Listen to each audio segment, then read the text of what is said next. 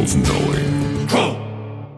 All right, man. Welcome to Crow 777 Radio. This is hour one of episode 424. Jason Lingren is with me, and Mr. James True is back. We're going to go over some ideas that are big ideas. I just asked James what he would call the overarching idea, and he told me Plato's Cave, reality theory, or maybe the Eye of Ra. We're going to get into a lot of things, which, for my part, were primarily never shown me, told to me, or taught in any school that I ever had, which is ridiculous if you think about it. Are we here to become higher human beings, or are we here to be worker bots? That's the real question, isn't it? Anyhow, welcome, Jason. And a hot good morning. Yep, we are. Oh, we should mention, glory be to the high point of the sun today. It is 6:21 as we record, which is in fact the summer solstice or the high point of the sun, which implies that every day after this, the sun will be decreasing in its power, though what we experience is slightly different. In most places, it gets a little bit hotter as we go into August.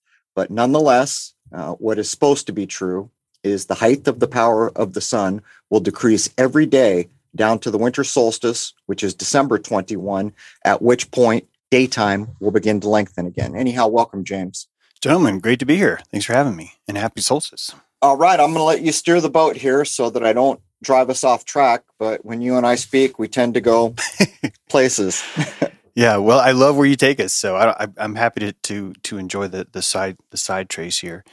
How about to start us off? I tell you that there's this rumor floating around. It's probably more than a rumor, but it's the idea of the Black Eye Club, and all these celebrities and powerful people are seen in public with a black eye. This phenomena, it could be all kinds of things, and I just want you to know this is what cracked this egg for me, is that I tried to picture how would that happen, and the idea of someone punching someone else in a ritual just didn't satisfy me as plausible. I think a lot of these men would probably flinch, and it just wouldn't work out. And it really was just exploring the idea of, well, what could you do to the eye? What could you do that would like change someone? And I stumbled across this weird kind of thing. And I think it ends up describing the actual reason why your neighbors will not see a global psychological event and you will. And it comes down to aperture and our ability to absorb consciousness, our ability to perceive and actually sort of digest the truth in the room.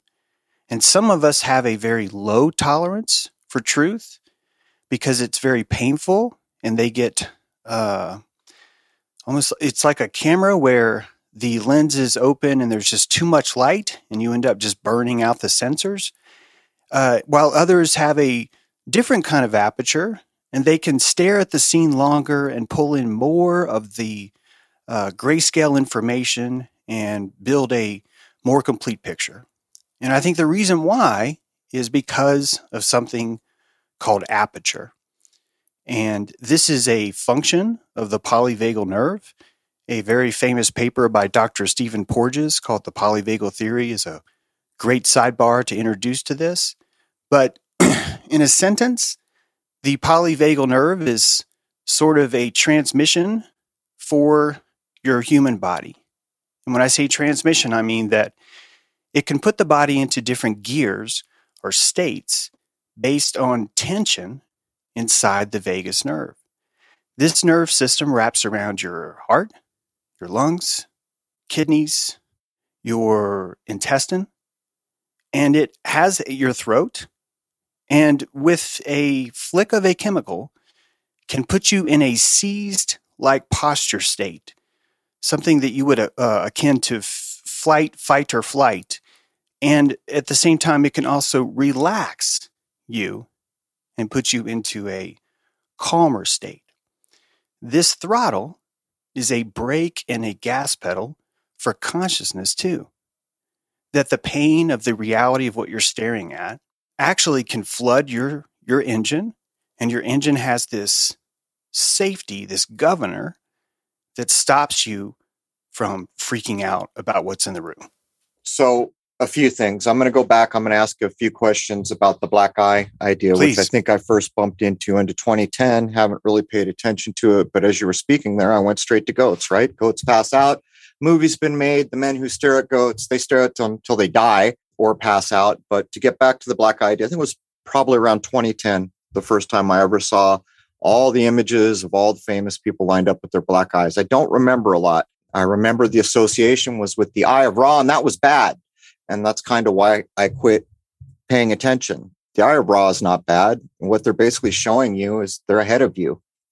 Yes. They're more clever than you. And they do a thing that you catch on to, and you instantly say that's evil, and you push tools out of your own tool belt, which should have been there from the beginning. But I'll ask some questions. Is it only men that we see getting the famous black eye? Which eye is it? Is it always the same eye? Those are a couple questions I have. Yeah. It's mostly men, and the eye will change. And it's the fact that the eye will change sometimes, which made me look deeper into why. And I think that you'll find that the eye is indicative of whether or not someone's left-handed or right-handed. That we have a myth that the brain automatically, the creative side's on the right, the logical side's on the left, and vice versa. But really, your brain is loaded depending on which dominant side you personally have. So if you're left-handed, then your brain hemisphere theory is flipped because your main go-to side would be your right, and then your rendering simulation side would be your left if you're trying to guesstimate what's going to happen or something like that. So the fact that the eyes switch, I think, kind of verifies this idea. The idea, real quick, just to place it on the table so everyone can see it, this black eye is inhibiting the flow of melanin and or increasing the flow of dopamine inside the retinal wall. And the reason why it's doing this is because it's bypassing the amygdala's governor. The amygdala is able to hide truth from you by secreting melanin. Now, I'm not saying melatonin. I want to make sure all the listeners don't think I'm making a mistake. It's secreting melanin into the inner ear, a place that never sees any light, into the eyes itself, into the walls of the rods and the cones, and actually stopping certain information from being seen. And that information ends up being what you and I would call truth. Like, oh, look, that building was totally demolished in broad daylight. Did you see that? And the other person's like, no, me not see that. Me no see this. Me see Saudi Arabia. This interaction you're seeing when you're standing right next to somebody is really because there's more melanin stopping this person from rendering the truth further than you personally do see it now. So the black eye is sort of it's like a X-rated version of reality. You're able to see pure raw reality without fear. And this is a pretty intense experience. Schizophrenics have this, albinos have this, most shamans have this. People doing crystal meth experience this too. We call them hallucinations, but many of these hallucinations are shared. So you have like multiple people having the same hallucination is literally the definition of reality. It's not a hallucination, but we see it as a hallucination because you and I have governors that are like, I don't want to see a giant pain body emanating from a singular eye that's floating in a Polaris of this cloudular, blobular field. That scares the shit out of me. I just want to see a building that collapsed. And so we do. That's what we're doing all the time. And so the Black Eye Club would be sort of a free ticket behind the veil where you could see both what you're comfortable seeing, and then out of the other eye, you could actually see this unfiltered reality. One wonders who delivers the bruising blow. Yeah, I would think that if you were to, and this is all pure speculation, but I would think that if you could introduce some sort of a shot, some sort of a gel or something that basically would inhibit the dopamine or inhibit the melanin, but not let the dopamine come down too much. In mice right now, if mice don't have enough dopamine, they can't see. They just can't see. Their eyes render nothing. And so my theory is that the reason why the eye renders nothing is because the amygdala is doing a constant check and saying, you feel really stressed out. I'm not going to show you this cat that's right in front of you. Because if I show you this cat that's right in front of you, you're going to shut down. You're going to have myotropia. Something is going to happen where you're going to enter a paralysis, hence the fainting goats, if you look at this reality too much. Deer in the headlights, right? You end up getting this. We've had this, where if something scares you, you find yourself frozen for a moment. That only happens for a moment, thank goodness, because your amygdala is controlling these petals, the dopamine and the melanin. And she's allowing the secretions of those to change rates. And by doing that, you're still able to maintain control. You're still in your pilot's house during this event. All right. Well, there's a few things. And the question of how did the black eyes get there comes up. For my part, I'd use Occam's razor. This is a world based on death and fear-based theater. The makeup artist did the black eye. That's where I would start. Mm-hmm. Doesn't make it right, but that's where I would start, because I would rather be wrong and unaccepting than accepting and wrong, because I think the latter of those two things is more dangerous. But so what I'm hearing here is that it could be a procedure that causes that.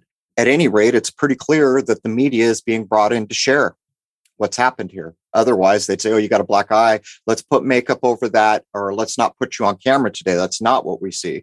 Now, I have seen in older texts from places that claim to be secret societies, there's an idea that when the left eye is displayed, it's looking backwards through time. When the right eye is displayed, it's looking forwards. I don't know if that applies here, but there's a similar thing. We see it in the Bible, as a matter of fact. The Reverend Robert Taylor showed us that when you're reading and the words Jesus Christ come to you, you're looking at the fall equinox. When Christ Jesus comes to you, you're looking at a person that's been initiated, and you're on the opposite side at the spring equinox. Verily, verily, I say unto thee. So probably knowing things like that, I would suggest that the camera crew was there on purpose. The camera crew did not apply makeup to hide the eye. So this is a communication of some sort, however it came to be. That much I can accept. But as we get into it, let's lay it down. I mean, what are we really talking about here? We're circling around the idea of what James Widener was talking about, an initiation to that deals with light in your third eye, sometimes called the pineal gland. And for those who think this is a bridge too far, go ahead over to the Vatican and look at their 14-foot pine cone. Pineal has the word pine in it. A pine tree is an evergreen, and they're making a pun with their 14-foot, I don't know what it is, copper pine cone in one of the courtyards at the Vatican. They're expressing to you that they're aware of the third eye and that the third eye has been activated by at least someone in that place. I mean, what would you add, James? Yeah, I would, I'm going so far as to suggest, I mean, I'm not saying we have to call it this, but to suggest that to consider the pineal is actually the first eye and not the third eye. And that even in Samaria, this exact same idea of this pine cone was passed through. Right. I say first eye because I've just explained, and we can go into more proof as to why this is. Things like blind sight, which is something that happens when someone doesn't have an optic nerve. They're still able to see things in the room. You can reverse a frog's retinal cells, and they start jumping backwards from what they see. And all these things are hinting to the idea that the eye is actually not seeing reality. The eye is painting reality. And that instead, reality is coming sooner than it takes the eye to actually see.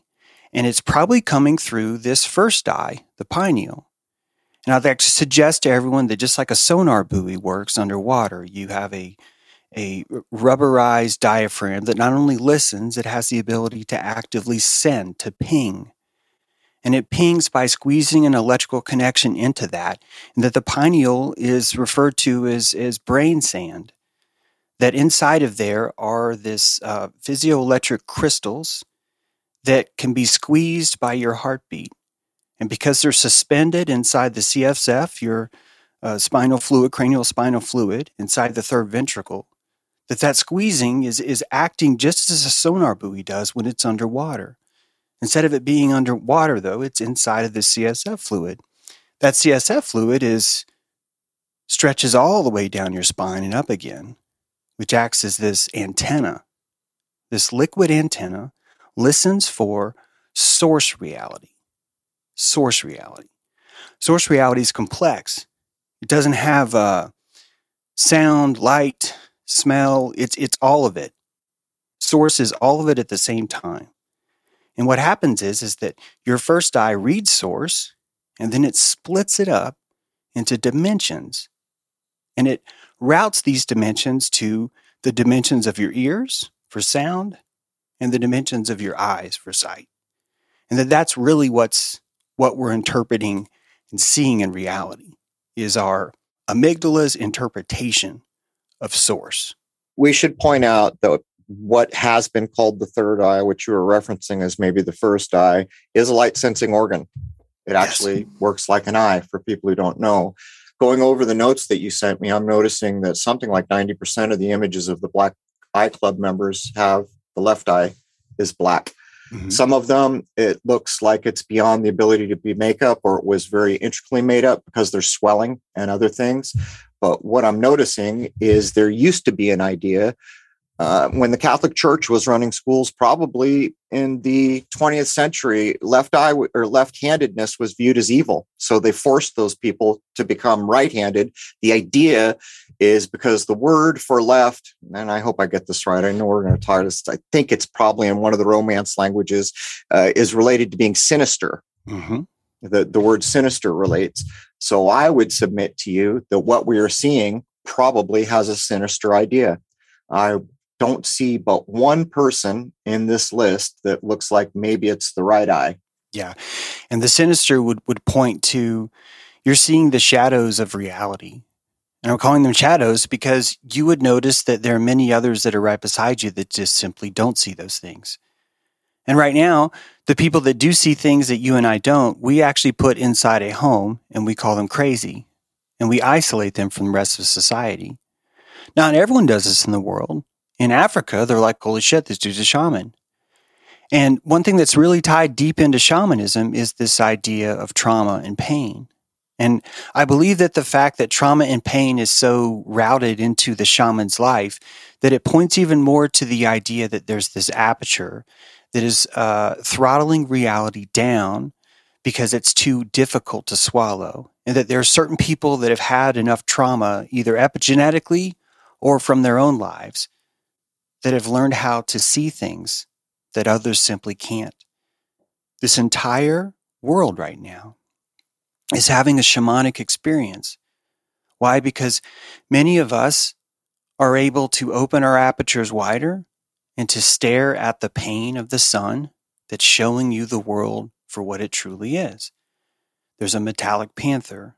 There is countries are not what we think they are. Is a moat of lies surrounding a cavern of propaganda. Seeing that is a very painful experience to the softer eye. The shaman sees this every day. What they're calling conspiracy theory, they're calling you a shaman emerging in the light of this corona, of this new way of seeing things. So I think that's where we're at. And that's really what's happening. And it's natural, meaning that it's built into the cycles of the sun, I believe. I'm with you all day long there. I'm going to close out on the Black Eye Club idea. I haven't thought about this since roughly 2010. What I'm saying is this is imposed. It is clearly logically imposed. Who punches Prince Philip or the Pope or a president? Nobody punches these people. Right. So logically, we can comprehend that this is imposed. Whatever else, if you put your mind to it, but I'm just not that interested. Clearly, it's a thing. Clearly, we can kind of work out what it's related to. But I would suggest that in this era, data has allowed them to figure out what's the likelihood of how many people can take it and how many people can't, and how many people have been programmed and what's the top search term. Simple as that. And if this search term, say monkeypox, has fallen 75%, guess what? We're going to do something else right now. We'll wait. It could be that simple. But we see the entertainment is in lockstep. And all these people are entertainers, aren't they? We know that the governments are not doing their best to govern and provide for the masses. We know this. We've known it for a long time. As a matter of fact, we know that the institutions that were formed up and the political parties are a put up. In this case, political parties were created by the banking system. Even as I speak, as I drove to the store this morning on the radio, I heard, the Roger Waters, the bassist in Pink Floyd, he's got this new concert and he's going to fly you first class and all these things to get people interested in the concert. You know what the concert's called? This is not a drill. We see these things over and over. And so where people get hung up is, does Roger Waters, is he inside baseball or did he just get directed? And to me, it doesn't matter, James. What matters is, can you deal with it or can you not deal with it? And I think the 80% or more of people who refuse to see what's going on, they refuse to deal with reality, which relates to exactly what you're saying. Yeah. A quarter of the people released under the Innocence Project due to DNA evidence that later corroborated their innocence, a quarter of them gave a false confession saying, I did it. And the reason why I'm bringing this up right now is because I want you to see how easy it is to warp and carve reality for someone that cannot take a lot of pain or light through their aperture. That you can literally walk down the street and your chances of getting someone to confess to a crime that will put them in mortal danger is 25%. And all it takes is a costume, an authority figure, a room, a cornering mechanism, and what's called the Reed effect, a 9-step intimidation program to extract a confession. And I'm telling you this because just like there are shaman that we put away in crazy houses that see one thing, there's this other lower, I'm calling it lower consciousness in a descriptional way that isn't able to formulate their own reality bubble at all. And that is such a soft plant that anyone can come and simply scribe onto them and tell them what reality is, and they buy it. And when you look at Rockefeller, holy geez, and Devil Bill, the very first Rockefeller, raped John D. Rockefeller's housemaid when he was 1, probably in front of him. That was one of several. He never stood trial for that. And if the trauma and pain of what it was like to grow up as a Rockefeller was to open his aperture enough, he would be seeing a world around him that buys snake oil and calls it medicine. And he would begin to profit from having this sinister eye, having this eye of Ra, having whatever you want to call it, right? Having this ability to see the world as more source gives him the advantage to psychopathically eat it alive. And so this black eye club that you're seeing, I think the reason why you're seeing what you see, Crow, is precisely because it's always been the advantage of the predator to see the entire field, knowing that these sheep are physically not going to be able to render you if you were over a specific amount of fear and terror, that creates its own camouflage, which would be a sickening process to watch unfold in the world. But if you were a Rockefeller, it would be like shooting fish in a barrel, shooting baby fish with candy in a barrel all at once. So you could see how this psychopathic idea could end up going underground and being a system where now elites are breaking their children on purpose because they know it's giving them this emotional mute button, right? That allows them to overcome their thalamus's desire or their hippocampus's desire to suppress and stop this from rendering so that they could see it all.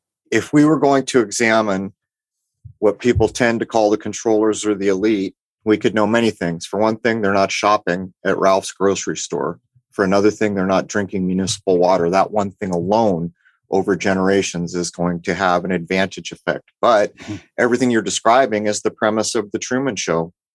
At one point, the media has Christoph, and they are basically stroking him as hard as a person can be stroked for having enslaved a living being since they were a baby.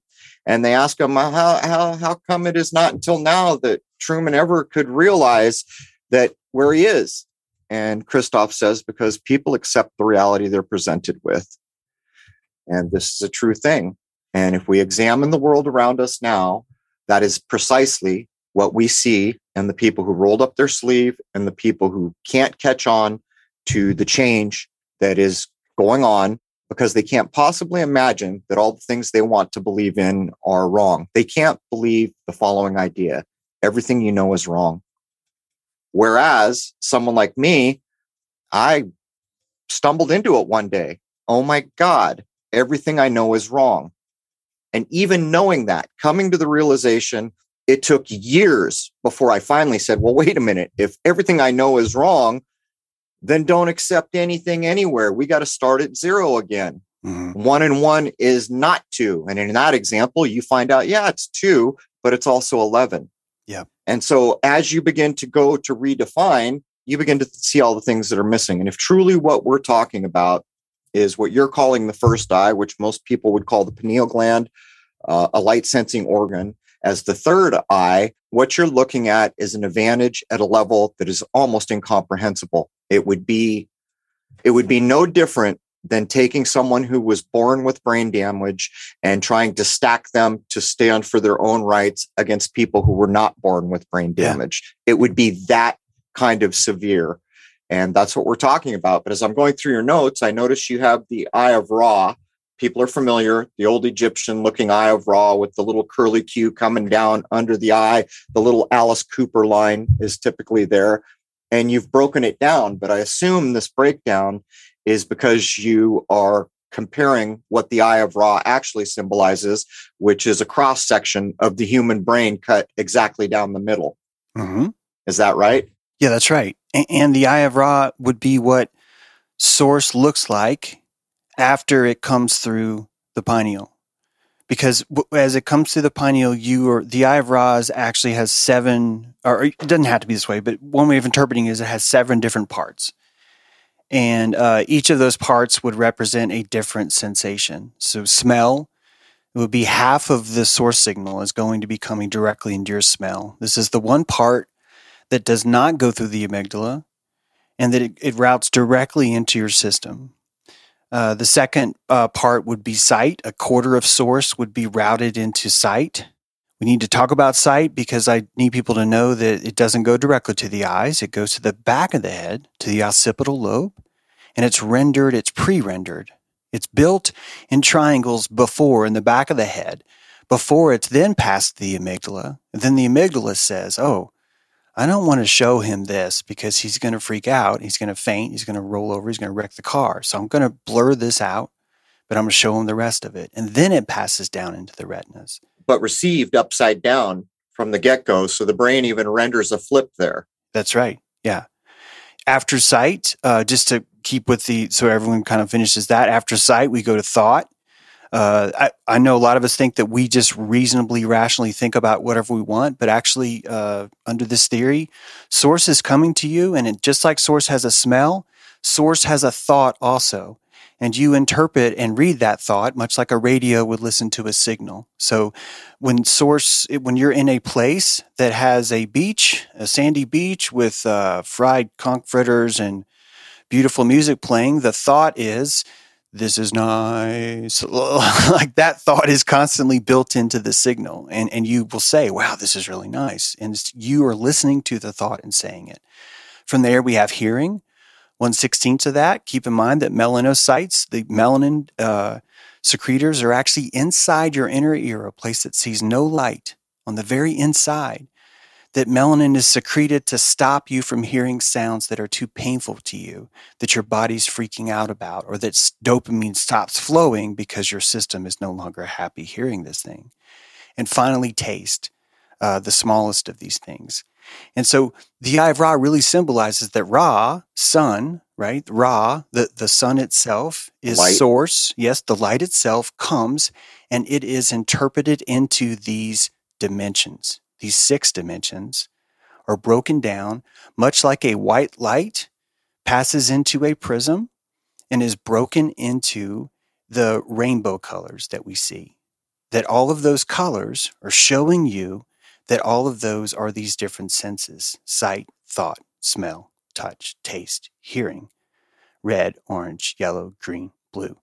All those are coming from the source light itself, which is one signal. But because it's so complex, it's multiplex, you and I will use our somatic interpreter to break it down into these different dimensions so we can tangibly associate with it, so we can relate to it in different ways. And we relate to it by assigning a memory to it. And so that memory is pulled up in the hippocampus.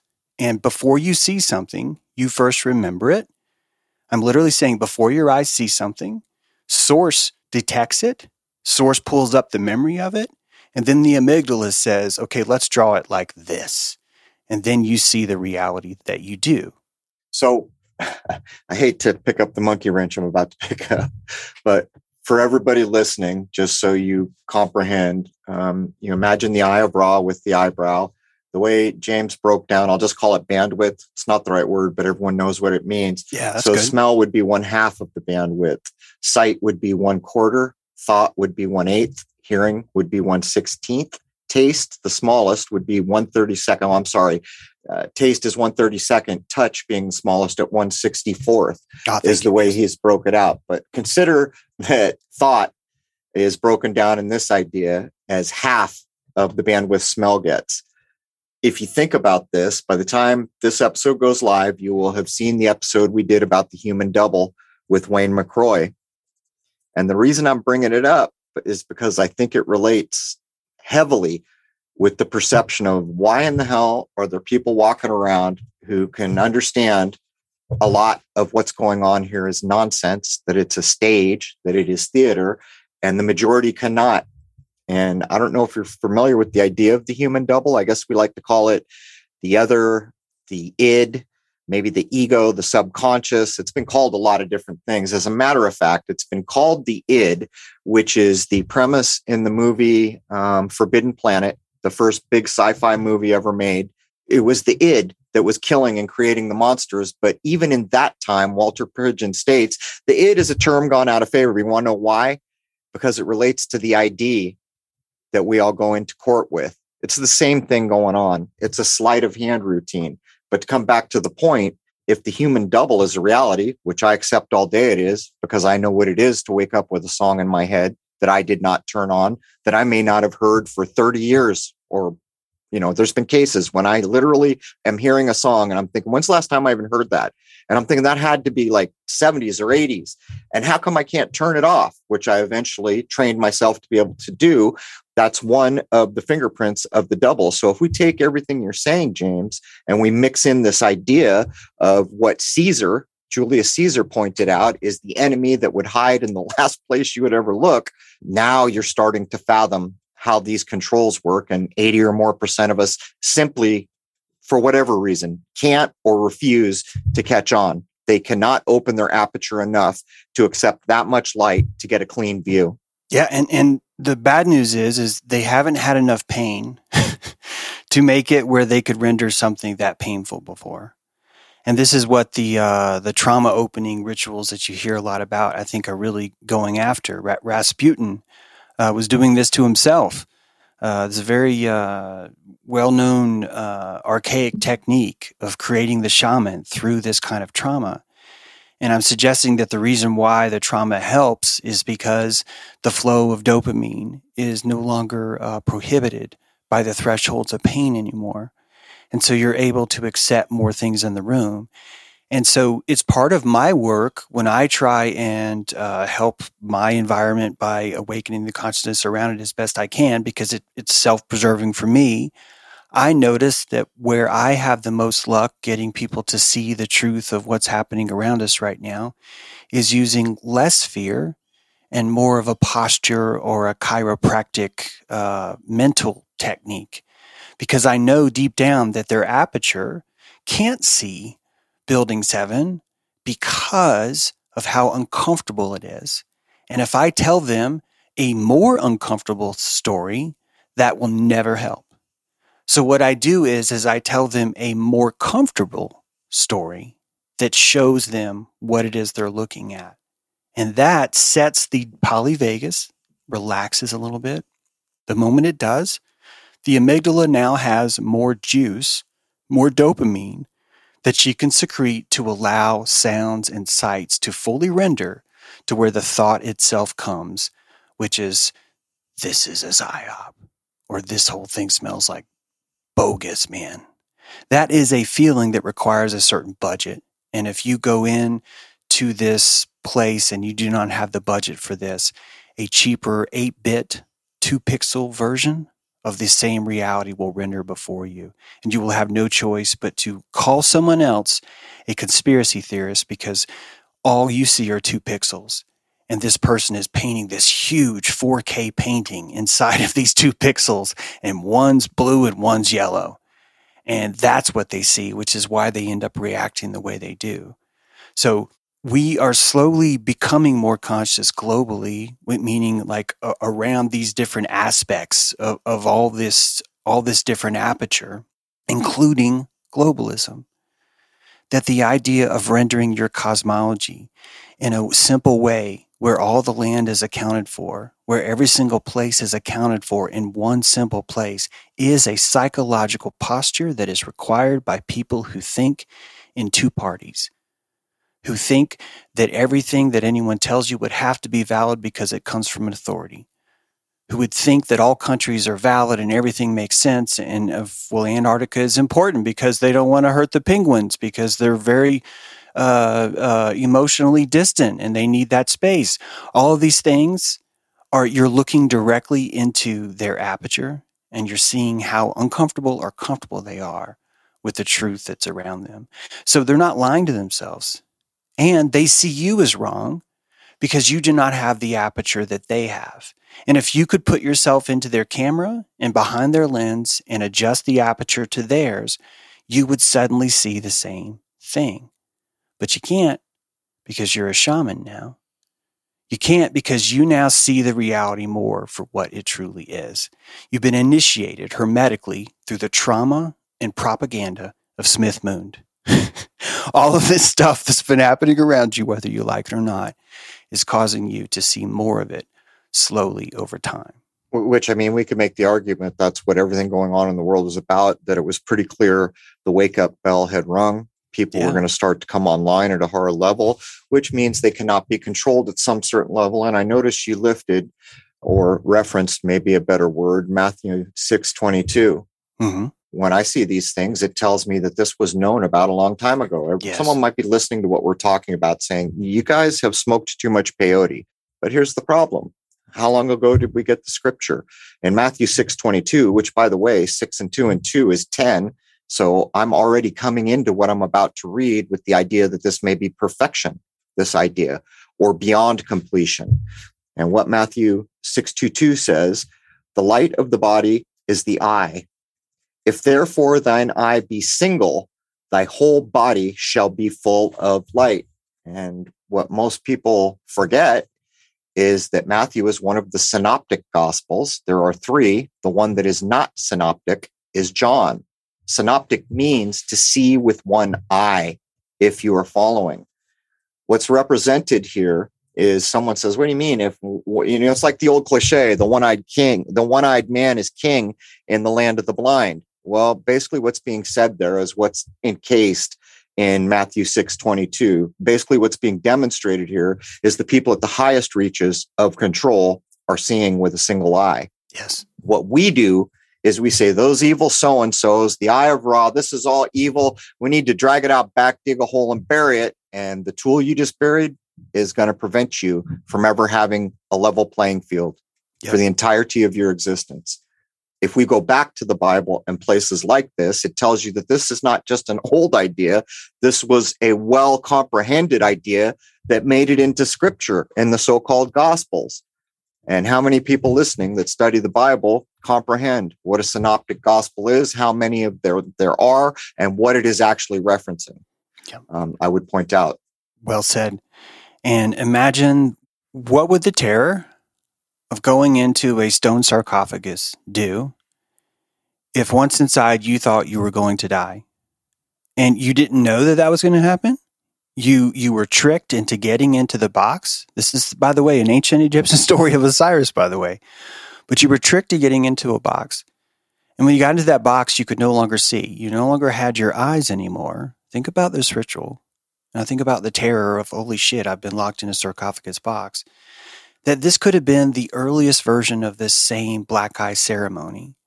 A ceremony now that might be as simple as a syringe, or it could be makeup. I'm not trying to argue either way in there, but I'm trying to say that the experience itself dilates you. The ritual itself dilates you because you thought you were going to die inside that box. Not only that, while you're in the box, you're learning to see things that you could not see before because you thought that you needed your eyes, your retinas, to see the world, when in fact you don't. And if I can segue into this, there's this concept called blind sight. A patient with no visual cortex, either it's been surgically removed or a tumor or an accident or trauma or something. The patient has no visual cortex, and that they can navigate through a room of obstacles and find their way home. And you might say, well, it's probably some sort of like deep sensing, smelly or hearing sonar, and all those are possible until I tell you that not only can they navigate a room without an eye, but you can show them a photograph and they can tell you whether in the photograph the person is smiling or frowning. And this doesn't have sonar anymore. This doesn't have smeldar anymore. This is a double-blind study where the person is able to tell you, yes, there's a photograph and it's someone smiling. And when you start to ask yourself, how the fuck did they know that?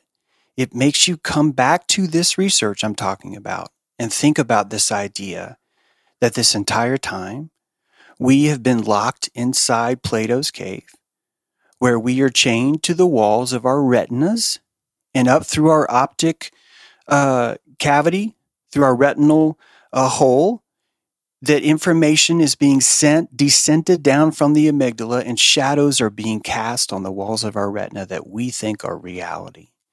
Why? Because if we were to come up past our amygdala outside of Plato's cave to the source, to the first eye, to pineal, we would be blinded by the sun. It would blind us so much because we haven't had practice coming out of the cave and staring directly into the light.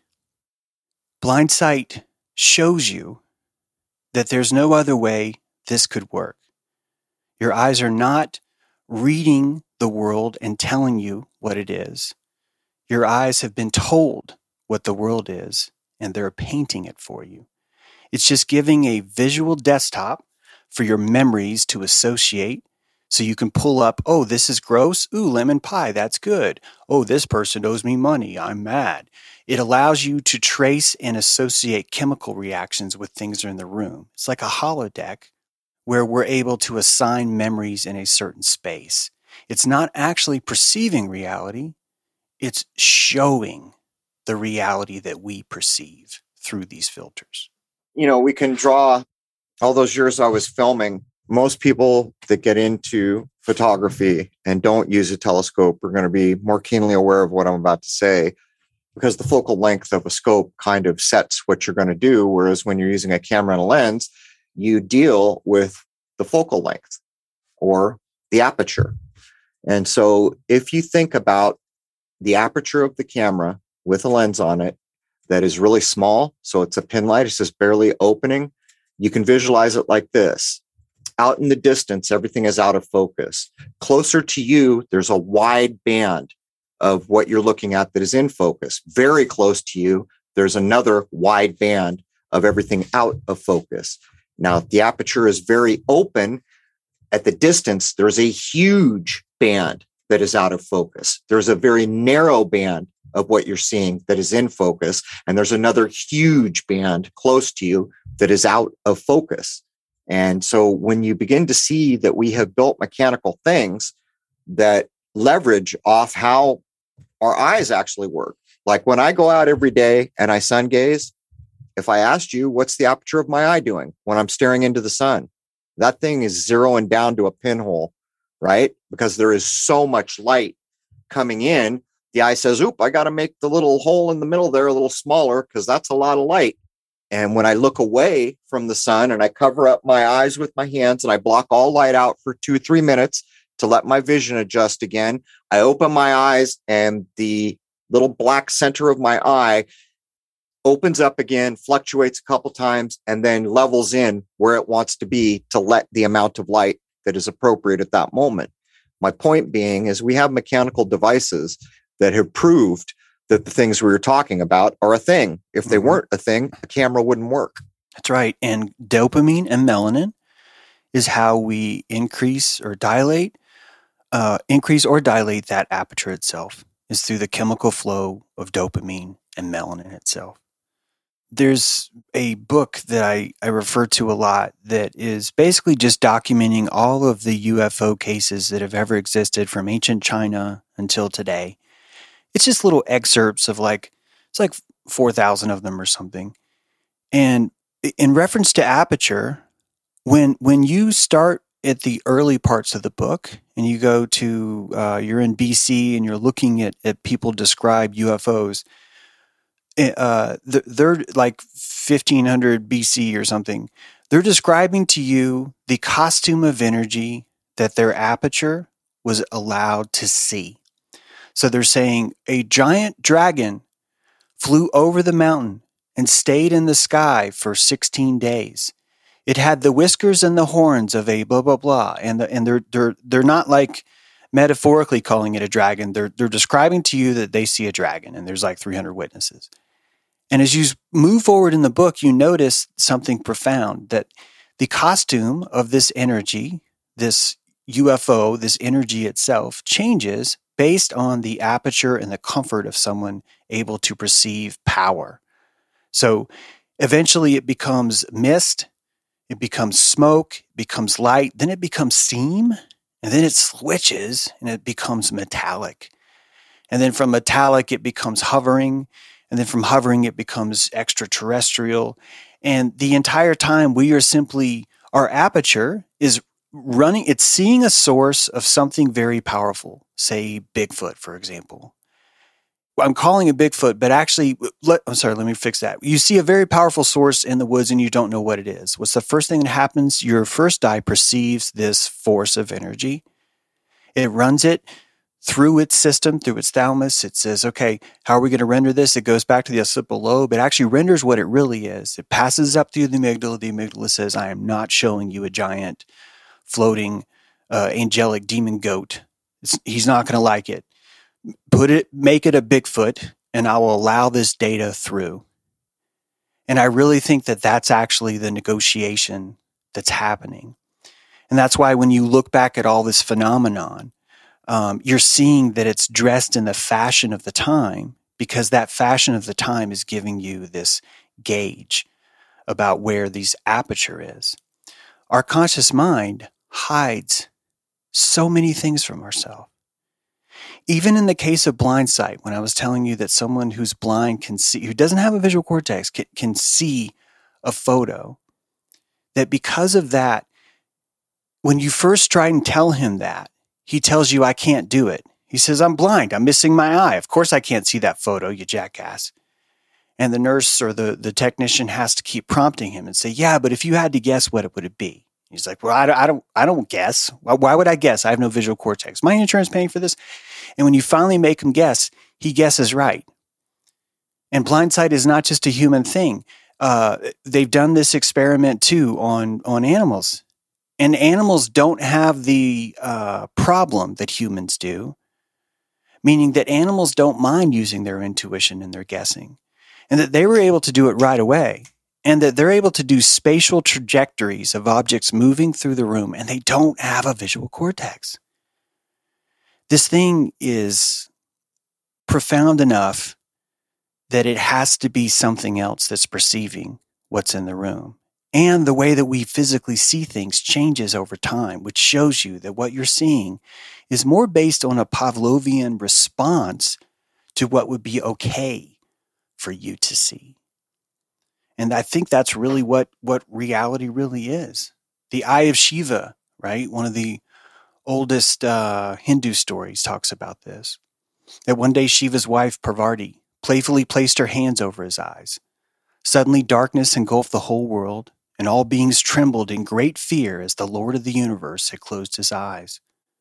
Suddenly a massive eye of flame erupted from the forehead of Shiva. A third eye had appeared there, and this gave light to the world. This is a connection we have. We're downloading source, we're witnessing it, which is collapsing the quantum, and we're rendering it to what we think is the canvas of life. That's probably the closest definition of reality I think that you could give in relation to this information I'm trying to share with you. All right. Well, we're at the top of the first hour, James. Can you quickly tell folks where they can find you and your work while we prep up for hour 2? I've written 5 books. One of the chapters is about the Eye of Ra. It's in my latest book, The Best Apocalypse Ever. And it's just describing this principle of aperture and consciousness and how to relate to other people around you that are having a completely different reality experience and still remain comfortable in adjusting that chiropractor. You can find that on Amazon or my website, jtrue.com. Thank you. All right. I can't think of a single exception for the idea of one eye. No longer requiring the 2 eyes that we currently use. That one eye, your whole body is filled with light. I just gave you a reference from Matthew in the Gospels. There are plenty of old Rosicrucian, every secret society text that got dumped on us in the last third of the 1800s, all saying the same thing, to include the old cliche, the one-eyed man is king of the world in the land of the blind. That too is speaking of the same thing. And how is it that we've lived our lives? And these ideas seem to us like, well, it's just evil people who use this evil one eye thing and they make fun of us. And, this isn't something for me. And it's all so cleverly put together. But what's worse is the programming that comes around these ideas, like the Matrix would be a good idea, has a lot of people in the world wanting to say we're living in a simulation. This isn't even real. And while at some logical level, you can prove that much of what we experience is illusion, you cannot prove that this is a simulation. The only way to ever prove this was a simulation would be to interrupt the simulation. Yeah. That is the only way. So it doesn't matter if someone thinks or claims or wants to say anything that we're in the Matrix. Go work out your proof, dude. As soon as you pull the breaker switch, we'll all pop out of it and go, holy crap, we were in a simulation. Other than that, there is no way to prove it. And so talking about it is just like chewing gum. Yeah. And pretty soon the flavor is going to be gone. But there is hour 1 of episode 424 with Jason Lindgren and James True. We're going to take a short break and we're going to come back for hour 2, which members can find at crow777radio.com, CRROW777radio.com. And I'd like to wish you all on this solstice day, the 21st of June, the high point of the sun, and a critical thing to be a part of in this world so that you exist within the cycles of this, wait for it, reality, not computer program. That's right. What we will call reality, even though the illusions abound. I would like to wish you all a happy, healthy, and higher-minded new era. Cheers.